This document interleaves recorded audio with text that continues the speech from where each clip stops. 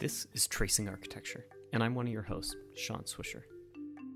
This is our final special episode for the 2021 AIA Arizona State Conference, and we have some great conversations lined up to lead us into the conference later this week.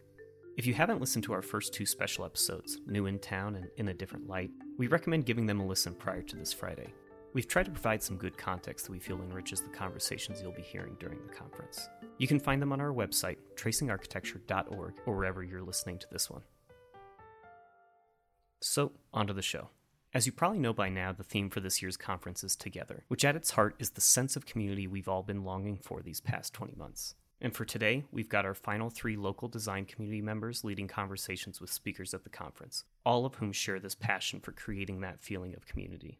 Today's episode is titled All Together Now, and we'll hear from Diane Jacobs, FAIA, Damon Leverett, AIA, and Rob Miller, AIA, as they speak about their approaches to building communities through architecture, mentorship, leadership, and communication. First, we'll hear from Diane Jacobs, founder and principal of Holly Street Studio. Born in New York and raised in Puerto Rico, Diane went to the University of Arizona before practicing in Boston and Phoenix. Her studio's work is celebrated for its focus on community-based design, a common thread throughout many of their clients and projects. And earlier this year, Diane was elevated to the College of Fellows at the AIA.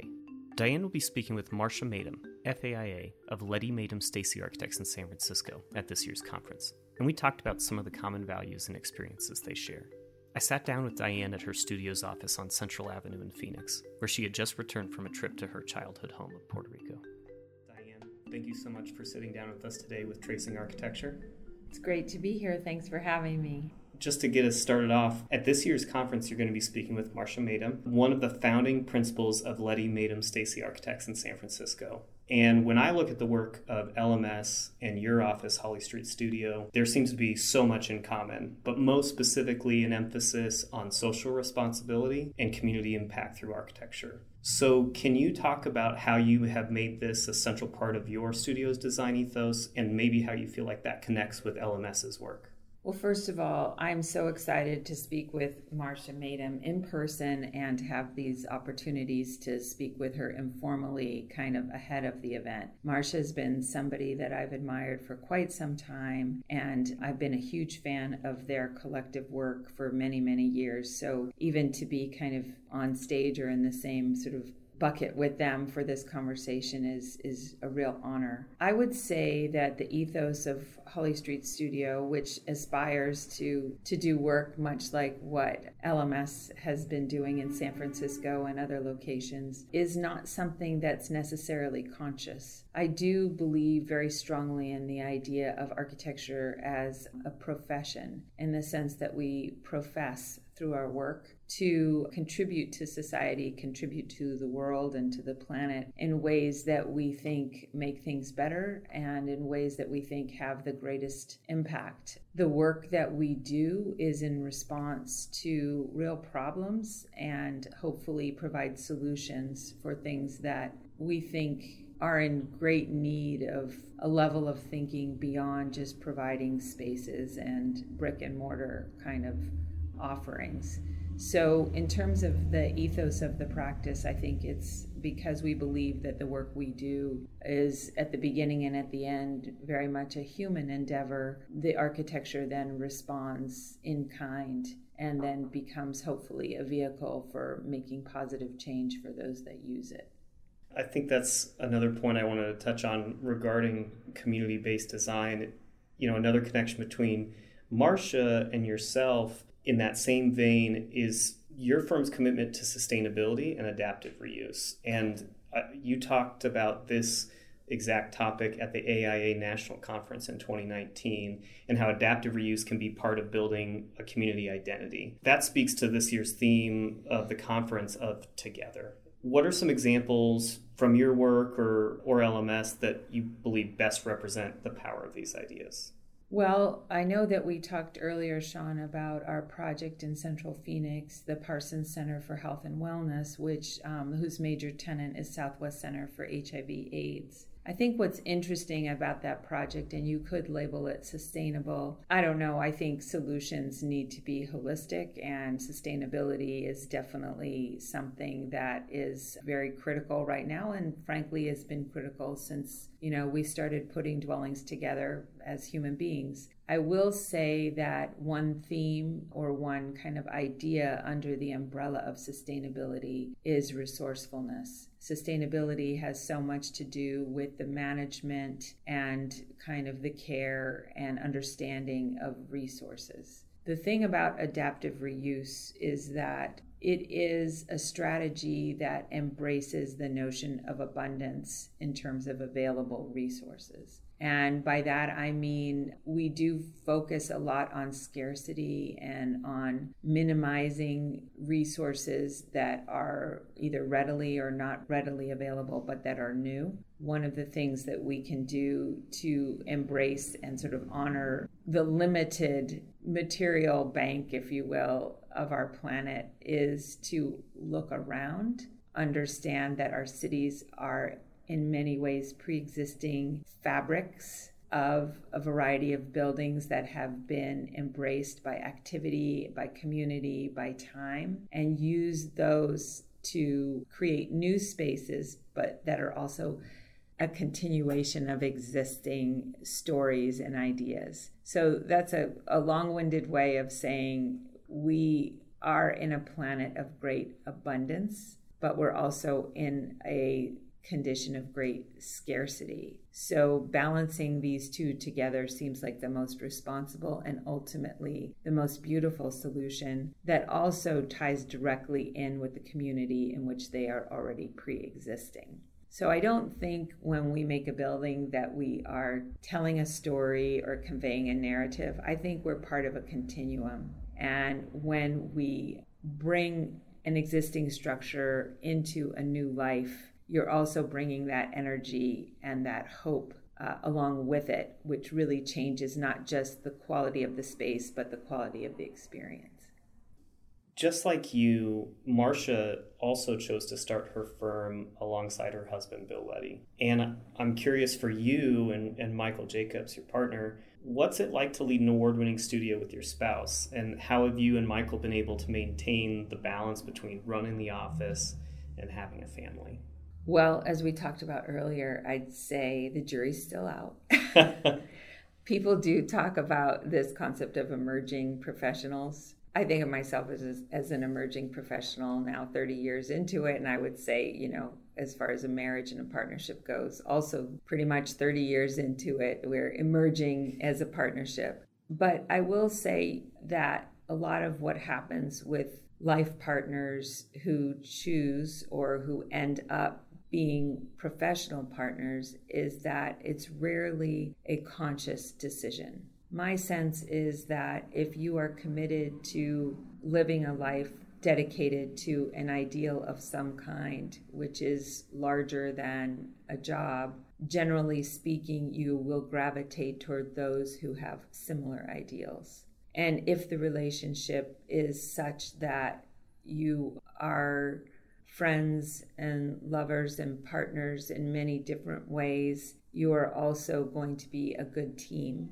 And as we know, we cannot do the work that we do as architects without being part of a good team. So although there are days where it can be pretty maddening because it's very intense to have this at home and at work, it is actually, for me, sharing this journey in life and in work is a way to become the best possible architect and person that I could be. So I've enjoyed working with Michael. He's a brilliant architect. We are both design leads.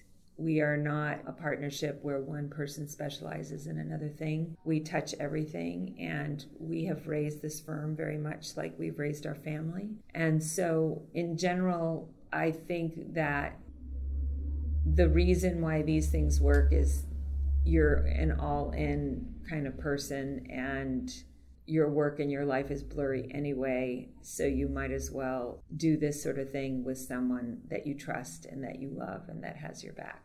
Now, having said that, it's really hard sometimes. Yeah.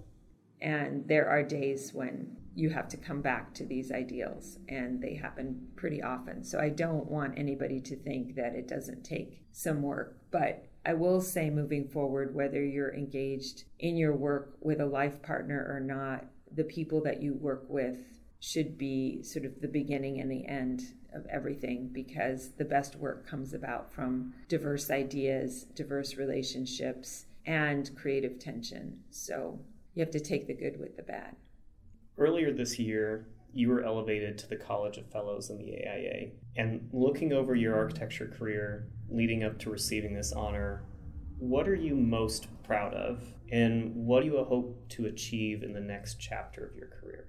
I think for anybody that's gone through the fellowship process, you realize that this is an incredible and painstaking opportunity to really observe your life and observe the things that you've been able to contribute and the things where you've maybe fallen short. The beginning of this journey for me started with a phone call from an esteemed colleague and now mentor of mine, Ed Soltero, who is a fellow himself, in a position as an architect of a position of leadership as an architect. And I do think we share a common experience coming from Latino backgrounds. I was raised in Puerto Rico, and although I wasn't born there, I pretty much became who I am in a place like that. And Ed shares a lot of his Spanish roots as a person and as an architect, and was very passionate and very powerful in his directing me to dig deep and really understand what it means to be an architect in order to put this submittal together. I was elevated through the Object 2, which is the practice object. And I know a lot of architects really focus their efforts or their identity on the idea of design. What was great about submitting under that object was that I was asked to talk about well-rounded sort of holistic contributions. And I realized through that process all the things that I've been able to touch as an architect, including teaching very, very young preschool-age students how to sketch and create space all the way up through graduate school. So teaching was one piece of it. Leading the Institute through the Women's Leadership Group and national AIA endeavors, and work with NOMA and other organizations, and rounding that up with contributing to my community as an architect through community-centric design with kind of a focus on social responsibility. So when I stood back and, of course, hadn't seen any result yet and saw what I'd been able to accomplish, whether elevation would happen, which once it did, it does feel pretty great. I realized that my goal as an architect goes well beyond the drawing board, and I was pretty proud of that. So that was cool. What I want to do with that added little letter to my my initials and my name, now that maybe I have a little bit extra street cred, I don't know if that's the case, but I'm told that once in a while, is provide access to others to enter and thrive into this practice. I think there are unnecessary obstacles to being able to do good work. Rigor is not an unnecessary obstacle. It's crucial that you put in your time and your effort and do your homework and try hard and fail and try hard again. But at the same time, there are moments where there are barriers created for young architects, including ability to run a practice, ability to go through regulatory challenges, ability to connect with clients that are 100% unnecessary. So I would like to, through my practice and through this new honor, provide access for young architects to do better work, to connect with communities in a way that's more meaningful, and in turn gain access to themselves. Because if you have that, then you're able to be part of the broader solution. And what we need from people now more than ever is that. Congratulations on earning your F this year, and thank you so much for your time today. Thank you, Sean. It's been fun. Next up is Damon Leverett, an architect, artist, and senior lecturer at the College of Architecture, Planning, and Landscape Architecture at the University of Arizona. Before coming to Arizona, Damon also worked at the National Office of the American Institute of Architects as a managing director of workforce development and strategy, as well as practicing at the offices of Albert Kahn Associates, Smith Group, and EYP. Damon will be speaking with Mark Gardner at this year's conference, who's the principal at New York City-based Jack Litch Gardner Architects and assistant professor of architectural practice and society at Parsons. Mark and Damon are both educators and mentors, and they have both worked to create projects that have broad community impact. Damon and I met down in Tucson at CAPLA to talk about the ways he and Mark overlap, his work to design large projects with lasting community impact, and about his time at the National AIA office. Damon, thank you for joining us today. Hey, Sean. Thanks for having me. I want to start off and just talk to you about your role at AIA. Before you came to CAPLA, you were at the national office in Washington, D.C., and you focused on engaging membership in various areas, including equity, diversity, and inclusion. What was your experience like at the national office, and how did you work to address equity in architecture through this role? And then also, what other aspects of the industry did you focus on while at the AIA? Oh, great question. Firstly, I think that my work there was immensely important, and it was personally satisfying to work on the many projects there with 200 really talented people in Washington, D.C. There was really about four things I worked on. One was equity, diversity, inclusion, but also academic engagement, which was really important in trying to pull together great minds in architecture with the academy and foster collaboration. Also, I was interested in working with young people, so we developed a new K-12 program, which sought to work with components and chapters around the country and supporting their efforts in developing pipelines and helping children understand architecture, not because they will all be architects, but because architecture is part of our lives and that the knowledge of it is important in any path they choose. And then the biggest department I was involved with is emerging professionals, and that included the National Associates Committee, the NAC, and also the YAF, the Young Architects Forum. So I spent a lot of time with my staff, who had an amazing staff of people who, worked weekends and helped put together events, certain events such as the Women's Leadership Summit, which is probably now about the third or fourth largest conference that the AIA conducts from our group. And I think that represented some amazing accomplishments we had there. So a lot of it is really working in a nonprofit membership association and trying to support the architecture profession in the ways that we could, but also to respond and listen to our members and try to provide the programs and conduct business in a way that is supportive of their practice. Before you joined the AIA, before and after, you also had a professional career that spanned several decades. And I was hoping you could tell me a little bit about your career, especially because you're going to be interviewing at this year's conference Mark Gardner, who's principal at the New York City-based Jack Litch Gardner Architects, and he's also an assistant professor of architectural practice and society at Parsons. A lot of Mark's work has focused on community-based design, and I'm curious what your thoughts are about that, as well as maybe some ideas from your own career about the work you've done, and maybe even those that have focused on community-based design. Yeah, thanks for asking that. I worked in the nonprofit world for a while, but it only represented about 5% of my career. So I've been working in firms most of my life and really working in larger firms like Albert Kahn and Smith Group and EYP. I think keeping in mind also that I'm originally from Detroit.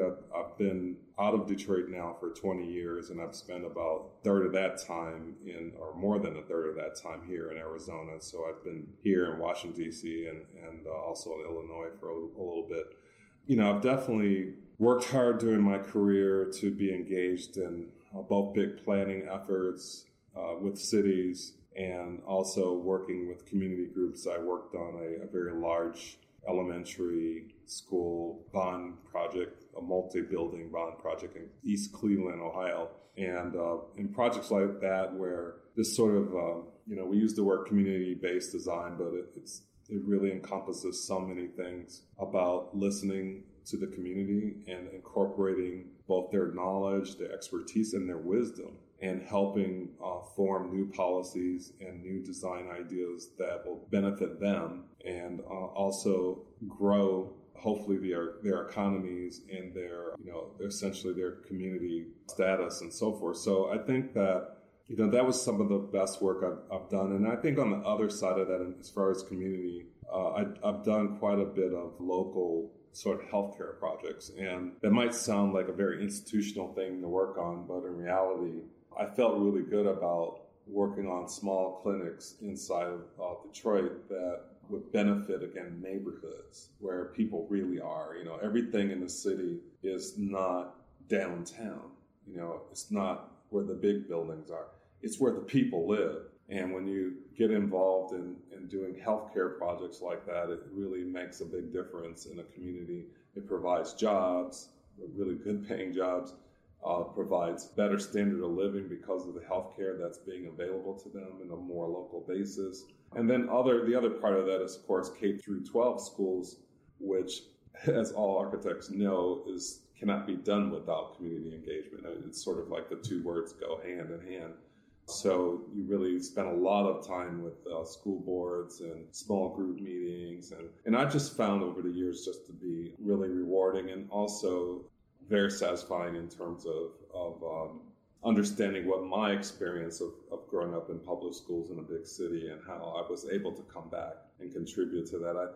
I think one of the projects I was really happy to work on is the Performing Arts High School with Rainey Hamilton's office in Detroit. And it really provided an amazing musical and performing arts educational venue for extremely talented people in that city. And it was just really a pleasure working on that. And those are the kind of projects I remember the most. Anything else you feel like you want to share about you or maybe your thoughts about Mark's work? I think the thing, and I actually talked to Mark quite a bit a couple of weeks ago. I've met Mark before. I've been to New York. When I worked with the AI, I actually visited AI in New York, and that's when I probably first met him and did a presentation there on diversity and inclusion. And I met some of the other New York architects, which are just an amazing group of people. But the thing that attracted me to Mark was his work. Mark is a really seriously good architect in a lot of ways. And I was inspired by that. Mark is a person who has responded like myself in the last year and a half in our conversations in this country about diversity and equity. And, Mark is a seriously good architect. And that's really is driving a lot of the questions I have for him. And the reason for that, there's a reason for that actually, because I'm interested in sharing the stories of particularly Black architects who are accomplished into sharing their methodologies, theories, and ideas so that the young people who are listening to that can hear that. Well, how did you did this thing in Tanzania. So did you go there? Did you, who'd you meet when we need to hear the whole story. And that's what's really got me so jazzed about being privileged enough actually to ask him a few questions. And I want to share that. I think also, finally, I would say that, there are people like Mark who are sole practitioners, but there are also hundreds of other African Americans who are working in big companies, and they actually have made tremendous contributions to the profession, and they're kind of unsung heroes. But I've been seeking them out in a couple of things I've been doing. I was chair for a design jury, so I went and tried to find people don't know them, but when you look at their work, they're doing amazing types of things for large organizations, and their contribution to the profession is enormous. I also want to talk about your academic career because you now teach at the College of Architecture, Planning, and Landscape Architecture at the University of Arizona, as we mentioned before. But prior to joining the AIA, you were a lecturer at Lawrence Technical University, as well as the University of Illinois, Urbana-Champaign. Now, I wanted to ask you, what drove you to teaching originally, and what brought you back after a few years away, and what made you make the decision to leave the East Coast and leave the middle of the country and come this way to Arizona? Wow, that's really going back a while. So a lot of people don't know this, but how did I get into teaching really is because I had this great love for computer science. When I left college, I actually applied to a couple of local universities to pursue that as for no other reason other than the fact that I was really interested in it and was really not bad at it. But eventually what happened was the university, Lawrence Tech, knew that I had some skill in that and some knowledge to share, and I became a lecturer right away in the early 90s to teach computer graphics for architects, and that's what we called it then. that was really the beginning. And then that led to design classes and theory classes. And, I became a mainstay there for almost 10 years, teaching at least one course every year for 10 years. And that kind of started my sort of part-time version of that. At this point in my career, I like to think of it as chapter 2, really. It's not like I'm near retirement or anything like that. It's just an opportunity for me to explore lots of different things. And I've put my sort of professional business career on hold for a while I pursue this teaching more full-time. Actually, I am full-time now. And it's just been an immense experience working with young people. And I realize now that I've been doing it here in Arizona for almost 3 years, maybe I should have been doing more of this. But I truly believe in young people. This is an unprecedented part of history, really. And there are so many things that are, the technology, the internet, there's so many things that are really blossoming. And this generation is going to have a tremendous amount of opportunity to engage in architecture in lots of different ways. And the kind of building types that are going to be needed in the future are going to be different. And it is sort of a moment to give back. That's how I feel, really. I feel lucky that I can do that. And so I'm doing as much as I can. And I want to help students to be confident and competent. I want them to be proud of their abilities. I want them to hold their heads up high and take a big step forward, raise your hand when asked, and to engage, embrace architecture as powerfully as possible, and to use the goal to excel as being your primary direction, and design excellence and building excellence as being the most primary thing that they should really focus on in engaging this, because it really takes, architecture is a really complicated and yet beautiful art, and it takes a lot of study, it takes a lot of commitment, and that's a really big word, it takes a lot of commitment. And it also is one that is conducive to passion, which I think architects are not short on that. I would say go for it. And I've had 15 students right now, and I told them when class started that I always treat my class like a small boat of 15, 16 people trying to cross a river. We all got in on one side, and we're all going to successfully get off on the other side. And that's the way we work together. We work together, actually, in our class, and we help each other. We critique each other, and I want them all to succeed. And so that's what's really driving me. I'm not sure. I do have a mother who was a teacher, so I must have been influenced a little bit by that. I should probably mention that my mother was an amazing teacher, a first grade teacher, actually. And it's certainly something that I'm glad to be doing. You and Mark both share, this passion for teaching, especially alongside a professional practice, but also mentorship of students. Mark's spoken extensively about how he sees his role as a mentor. And I'm curious about your thoughts about mentorship of students specifically. And I also want to try and tie that to some of your earlier roles at AIA and the NAAB, about the things that we're seeing in trends for demographics and students, and then in professional practice, and what you see your role as, or thoughts you have about mentorship with regard to that. Well, that's kind of a hard one, but I think that I've looked at mentorship. We've discussed actually having mentorships in my work at the AIA, and we had some pretty good conversations. And one thing you have to understand about mentorship is that there's, it's the word mentorship, and then there's the action mentorship. It sometimes gets confused, and really there are actually mentorship programs and actually software, that helps drive a system of a groups of people, but it requires intense compliance and schedules and things like that. What I want to really say is that, mentorship is really personal. It requires spending time. So when you say you're going to mentor someone, we should count on spending lots of time with them. And that's the hard part. And sometimes it's the commitment that is really needed to make that flourish. So I teach here, but I also make myself available to be mentored, particularly to some minority students who want that. And my door has been open to them. But I have to tell you that it requires a commitment from both of them. I mean, my door is always open. My phone, I always answer their calls. I answer the emails and their Zooms. And we meet on Saturdays. We meet at 9 o'clock during the week on Zoom. It takes a lot of effort because students have a lot of questions, and it takes time to do that. And so I would say I would be just as happy in the world if there were just, 1,000 people who were super motivated and passionate about mentoring, who were willing to spend 2 hours a week doing it, even just that much, 2 to 5 hours a week doing mentoring, and what that kind of commitment would do for a change for so many young people than, say, like a structured mentoring program. So I really think it's more of a personal level and developing relationships with people. And then finally, the important thing is following up. It takes time to follow up with people even after they've either left their sphere. So I've been blessed with a really great mentor in my own life who I had as a freshman instructor in college,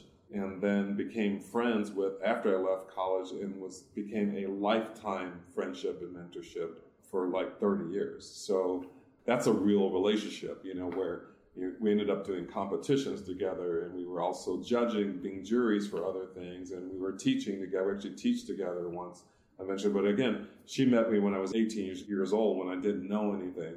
It doesn't say that all mentoring has to be that way. I'm just trying to illustrate that it just takes a lot of commitment, and it takes a personal connection in order to make mentorship work.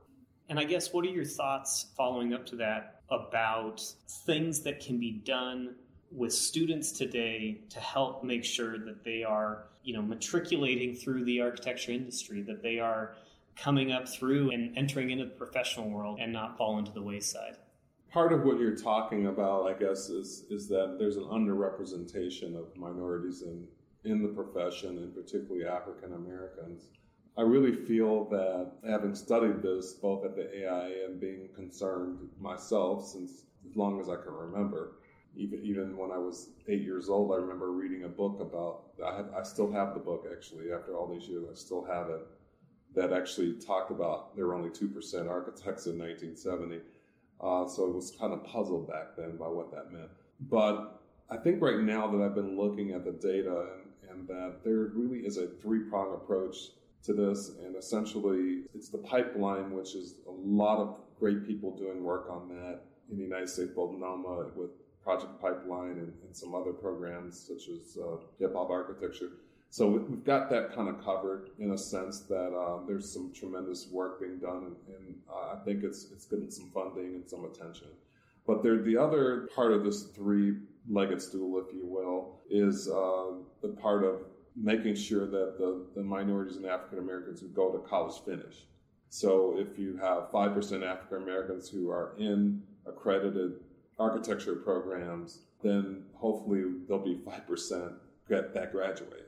And currently it's only about 20% less than that, so it's about 4%. So I think that scholarships is what I've been focusing on. So I've been involved with the Architects Foundation, which is a part of the AIA, and involved in some fundraising last year on that, and been a contributor as well. So I think that that's the part that I've been focused on, that leg of the stool, is to try to, both being an educator and also being a person who's working on fundraising and scholarships. So and then the third leg of the stool is this space after graduation, which includes mentorship, particularly where's the right place to work in your first job, and who should you work for?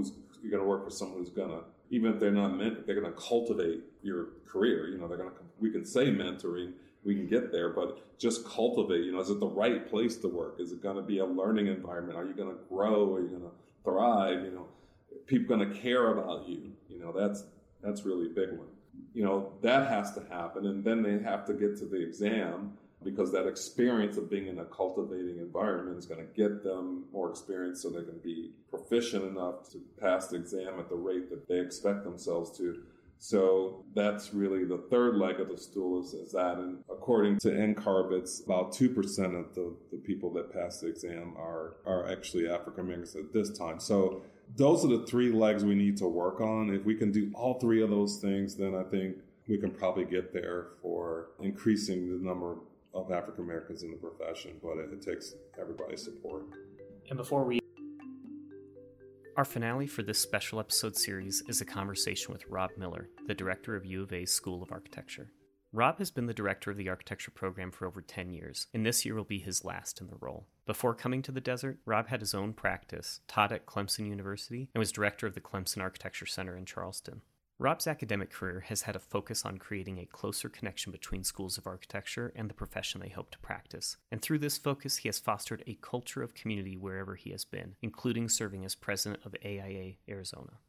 At the conference, Rob will be speaking with Fred Dust, author of the book Making Conversation: 7 Essential Elements of Meaningful Communication, and formerly global managing partner at the international design firm IDEO. In my conversation with Rob, we talked about his experience building up the community at CAPLA, the importance of communication and leadership, and what he hopes to leave behind. Rob, thanks so much for your time today, and thank you for joining us. I'm honored to be here, Sean. I really am. Thanks for the invitation. As director of the School of Architecture down at U of A, I think your tenure has exemplified the conference theme of Together, where you've worked to build stronger relationships between CAPLA, AIA, and the professional community at large. What does it take to be a leader in forming these relationships? And what do you feel has been most successful in creating that stronger network? Well, I came into this with a certain perspective that I think led to a desire to build these relationships. From my point of view, the value of architecture school ultimately hinges on the ability of graduates to be well prepared, to be passionate about architecture, and to make a real contribution when they move into the profession. In other words, I look at architecture school as being a really important and integral part of becoming a professional. And that doesn't mean, of course, as everybody knows, not everybody goes into the profession, but I think it's silly to think of schools of architecture in the broader perspective. If we're not preparing, training, and energizing students to be professionals, then I think we're missing the mark. When I came to the U of A, there wasn't a particularly great relationship between our school and the profession. I think there had been historically, but there was an important phase when this school needed to get updated. And in order to do that, some of the people that preceded me put less emphasis on the professional relationship and more on academic rigor and those kind of things. But when I arrived in 2010, I thought it would be really important to build this. So I think if you look over the 12 years I've been here, my work on this kind of unfolds in phases. In the earliest years, say 2010 to 2014, I tried to show that the school was interested in building these connections, and I did that by making personal visits. In the first couple of years, I probably did 100 visits personally to go to people in their offices, and not only practitioners, but at least in the Tucson area, to developers and lawyers and contractors and other people that were important in the industry. I made some visits to Phoenix, and I certainly made visits to the other schools in the state. But I first started out trying to build a personal relationship and to symbolize by traveling there that the school valued that relationship. In the next phase, the kind of middle years, let's say 2011 to 2017, I tried really hard to get notable architects practicing in Arizona to be part of the school. And I did that by inviting them in the earliest years to teach in Capstone. Or in, say, the upper level studio like 401. So Mark Roddy from Smith Group, Eddie Jones, Wendell Burnett, Rick Joy. In the early years, those people came in and taught and made quite a contribution and established our links. And I think that helped build a culture in which younger professionals also started to come and be interested in teaching here. And that not only built the relationship, but it allowed us to update how we were teaching so that we were more practice savvy. By having more practicing architects teaching studios, we were able to more quickly update, for example, our use and understanding of BIM and some things like that at the time we were kind of behind on. And also in that phase, firms started contributing funds so that we could seed competitions in key studios in the school. And the great thing about having competitions especially ones that are funded. It creates a huge amount of excitement in the school because students get to win a prize, and you can elevate a whole year level as opposed to a scholarship, which is a big benefit to one or two or three students. But this way you can really make a whole class be energized. So that was really important. And then I think that the third phase, what I tried to do then was more institutional. So from 2014 to 2019, I did a lot of AI service, both in Southern Arizona. I served for a while in Phoenix Metro and then at state level. So I think all those things, if you can see them strategically, built from one-on-ones to firm support to a more institutional level of strengthening the ties between the School of Architecture and professionals around the state. You asked me then at the end what I think has been most successful. And I would probably point to a couple of things. First of all, in terms of advocacy, there was a phase as I was starting to work at the state level, which coincided with President Trump's strong initiative to build a border wall. I was one of several people that worked on resolutions against the border wall, not from a political perspective, but more from a environmental and community investment perspective. It just seemed like the vast amount of resources it was going to take to do that was not the best way to energize the public domain. And there were a lot of questions environmentally about the impact of that. So all the units within AIA Arizona, so Southern Arizona and Phoenix Metro and Grand Canyon, and then the state as a whole, adopted resolutions, each in their own language, against the border wall. All the AIA chapters along the border, so Texas, New Mexico, California, and Arizona, we also got to do the same. And then I personally took all those to the national representatives in Arizona and made the case for that. It's not that I think that was particularly important in not getting the wall funded all the way across, nor do I necessarily think the border situation isn't, as it stands now, is the right thing to do. But I thought it was important for the AIA to take a stand. And I think as a result of that, I noticed in Tucson, Southern Arizona started having events in public where it would take a stand on certain local projects. The most memorable for me being the multi-use tower project that Rick Joy was the designer for, which hasn't been built, but which the AIA came out and took a stand for and had hearings for. And the AIA wouldn't have done that prior to this new phase. Again, that's not to give me so much credit.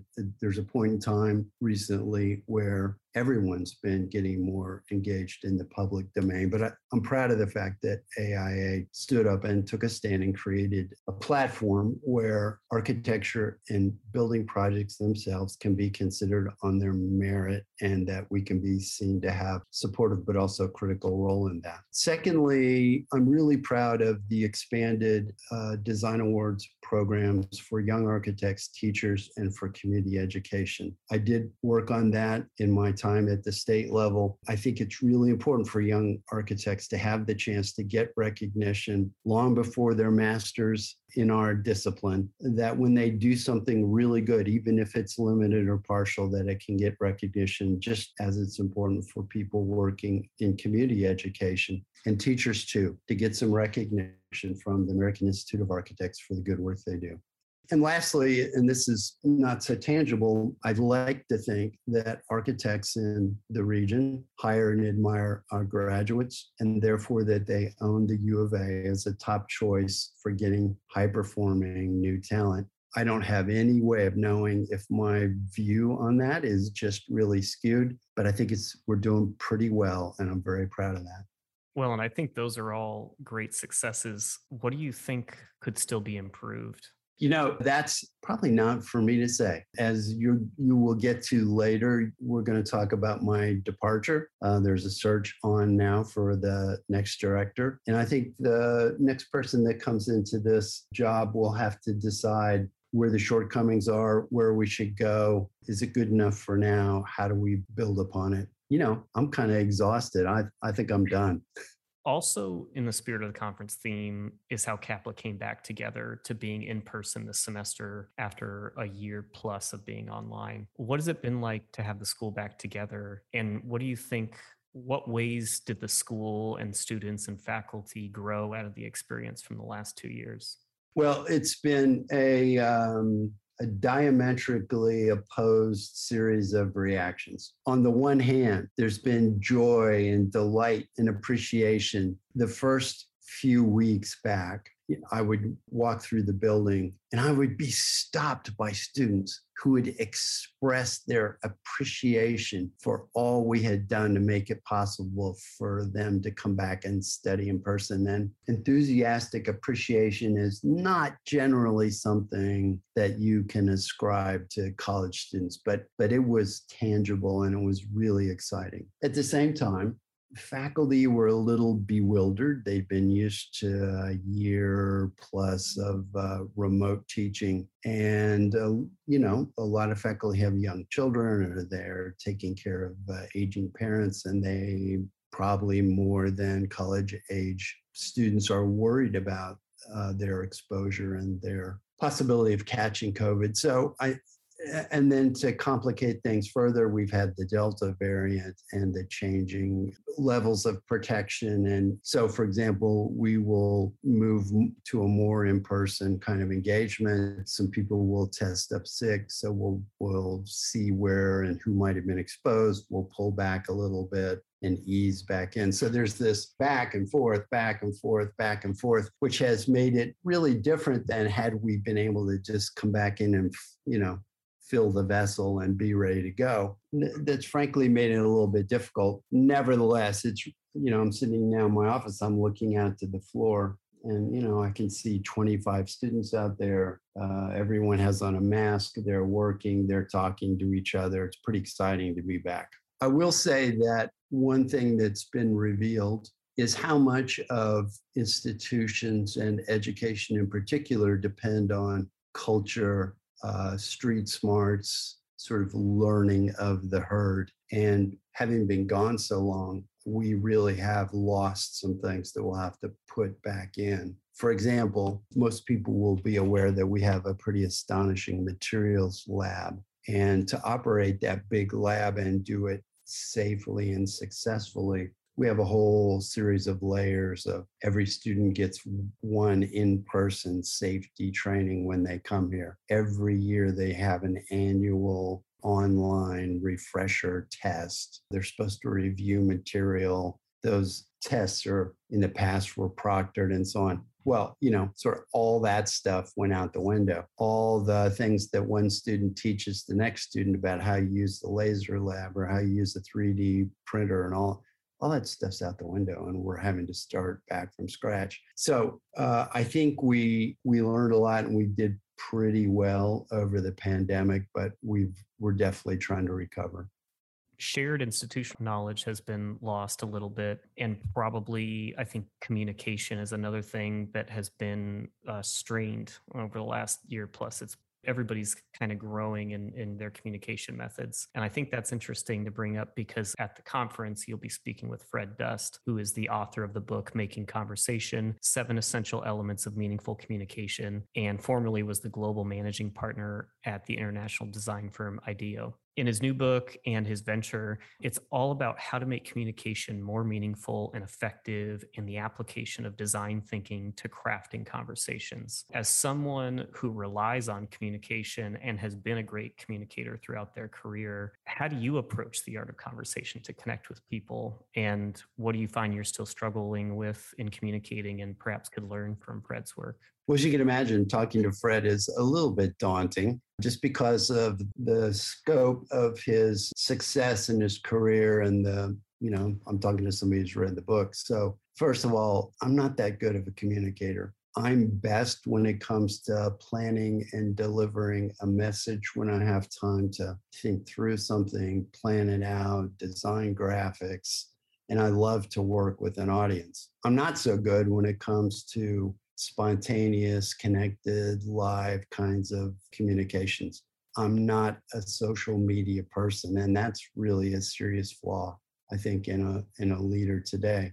So I see myself as being good in some domains and not so good in others. What I have to learn from Fred is probably a tremendous amount. He, in his book, he revels in having difficult conversations. He talks about committing to conversation. He talks about having conversations that matter. You need to do something besides talk. Well, first of all, that's exhausting.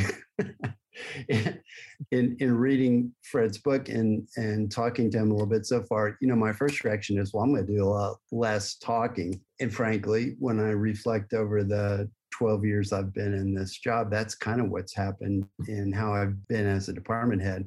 I listen a lot more and I talk a lot less. But his book challenges us not to avoid, but to seek out important and uncomfortable conversations. It's an interesting time to have that prompt. It's a difficult time in history for conversations and communications. Partly for people of my generation, it's easy to miss new social norms. It's easy to not mean something wrong, but to say something that could be taken as wrong and therefore do damage to relationships, which you don't want to do. It's a time in which I think most of us are less spontaneous as communicators. We're less guarded and therefore we're less vulnerable and less intimate in that. And that's the opposite of what Fred would like us to do. He'd like us to have more intimacy and more candor. And I think he's right. So that for sure is something I'm looking forward to discussing with him and learning from him. I truly value trust and candor and intimacy, even when my goals differ with others. But you've got to have a way to set the stage for that. And that takes a little prep. I mean, as he says, you've got to commit to people. You've got to commit to those conversations. So I think he's taken it at a very deep and high level. And I'll be really interested to see what he wants to talk about from his work at IDEO. And I'm going to put myself on the table and let him do what he can with me. As you had alluded to earlier, you're going to be stepping down as director of the School of Architecture at the end of this academic year. For whoever takes up the reins from you, what would you want them to know to ensure their success? And what do you hope is the legacy of your tenure? First of all, I'm not going to worry about what I know that I think they should know. In fact, I'm going to be very careful not to bring that up. I'm going to make myself available through the end of 2022 calendar year to support the new person and to transfer as much or as little knowledge as they are interested in. But I'm coming with absolutely no presumption that what I think should be part of the next person's interest or what they should do or anything like that. I'm going to be entirely devoted to that person's agenda, not to perpetuating mine. I don't think it takes a genius to see that there's no real long-range influence that happens in higher education, at least not planned influence, so that if I have a legacy, it's not going to be because I'm trying to make sure that it's there. It'll be an accident if it happens.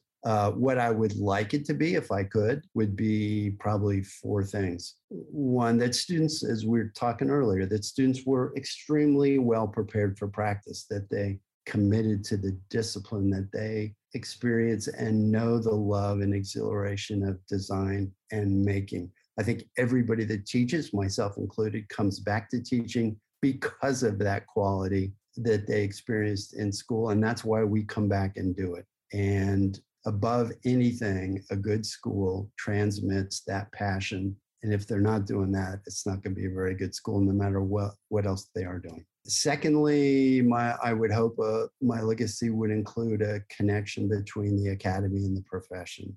I hope we've enjoyed a closeness of purpose and camaraderie. I hope this has been felt. I hope that practitioners and educators, students and people working in the profession feel a bond and a connection because of how things have gone this last decade. Thirdly, I hope, although I know there's going to be a dissenting opinion about this, that the school has been well and transparently managed. I believe and have tried to let faculty and students have a strong voice. We have a strong and active culture. We have a lot of participation in the school. And I hope that this era has been characterized by that. And probably the last thing, many people will know that I worked for at least half my career before I came here as an adjunct teacher myself. So I loved practice and I love school and I love doing both of those things. Because of that, I was well aware of the challenges that come to people that are trying to practice and are also trying to teach. And I worked really hard to make the academy work for them, to be a place where they could find a home, they could make a meaningful contribution, they could fit in and be respected and be part of the place. Because I still and will continue to believe that practicing architects have got to own the educational system of which they're a part, that's part of their region. We, without practicing architects, schools just can't be as strong or as impactful as they can be with their help. So I have really tried to humanize the bureaucracy that is a big university and make a welcome place for architects to be part of that. And if any shadow of those four things survives, I'll be very happy. Feel like I'm speaking on behalf of the larger Arizona design community here, but I know we appreciate everything you've done in service for CAPLA, and we'll certainly miss you in that position, but know that you're not going to be too far away. So, Rob, thanks so much for your time today. Thanks for doing this. And this has just been a delight. Thank you very much. I'll see you at the state conference. I'll be there. Me too. All right. See you later. And that's it for our special episode series for the 2021 AIA Arizona State Conference. Thank you again to Diane Jacobs, Damon Leverett, and Rob Miller for their time speaking with us. We're looking forward to hearing more from all of you at the conference. This episode is brought to you in part by AIA 10 Phoenix Metro. For more information on the 2021 AIA Arizona State Conference and to learn how to register, follow the AIA Arizona Instagram account or visit aia.org/Arizona. To listen to our first two special episodes or any of our other episodes, you can find them at our website at tracingarchitecture.org or wherever podcasts can be found. Just search for Tracing Architecture.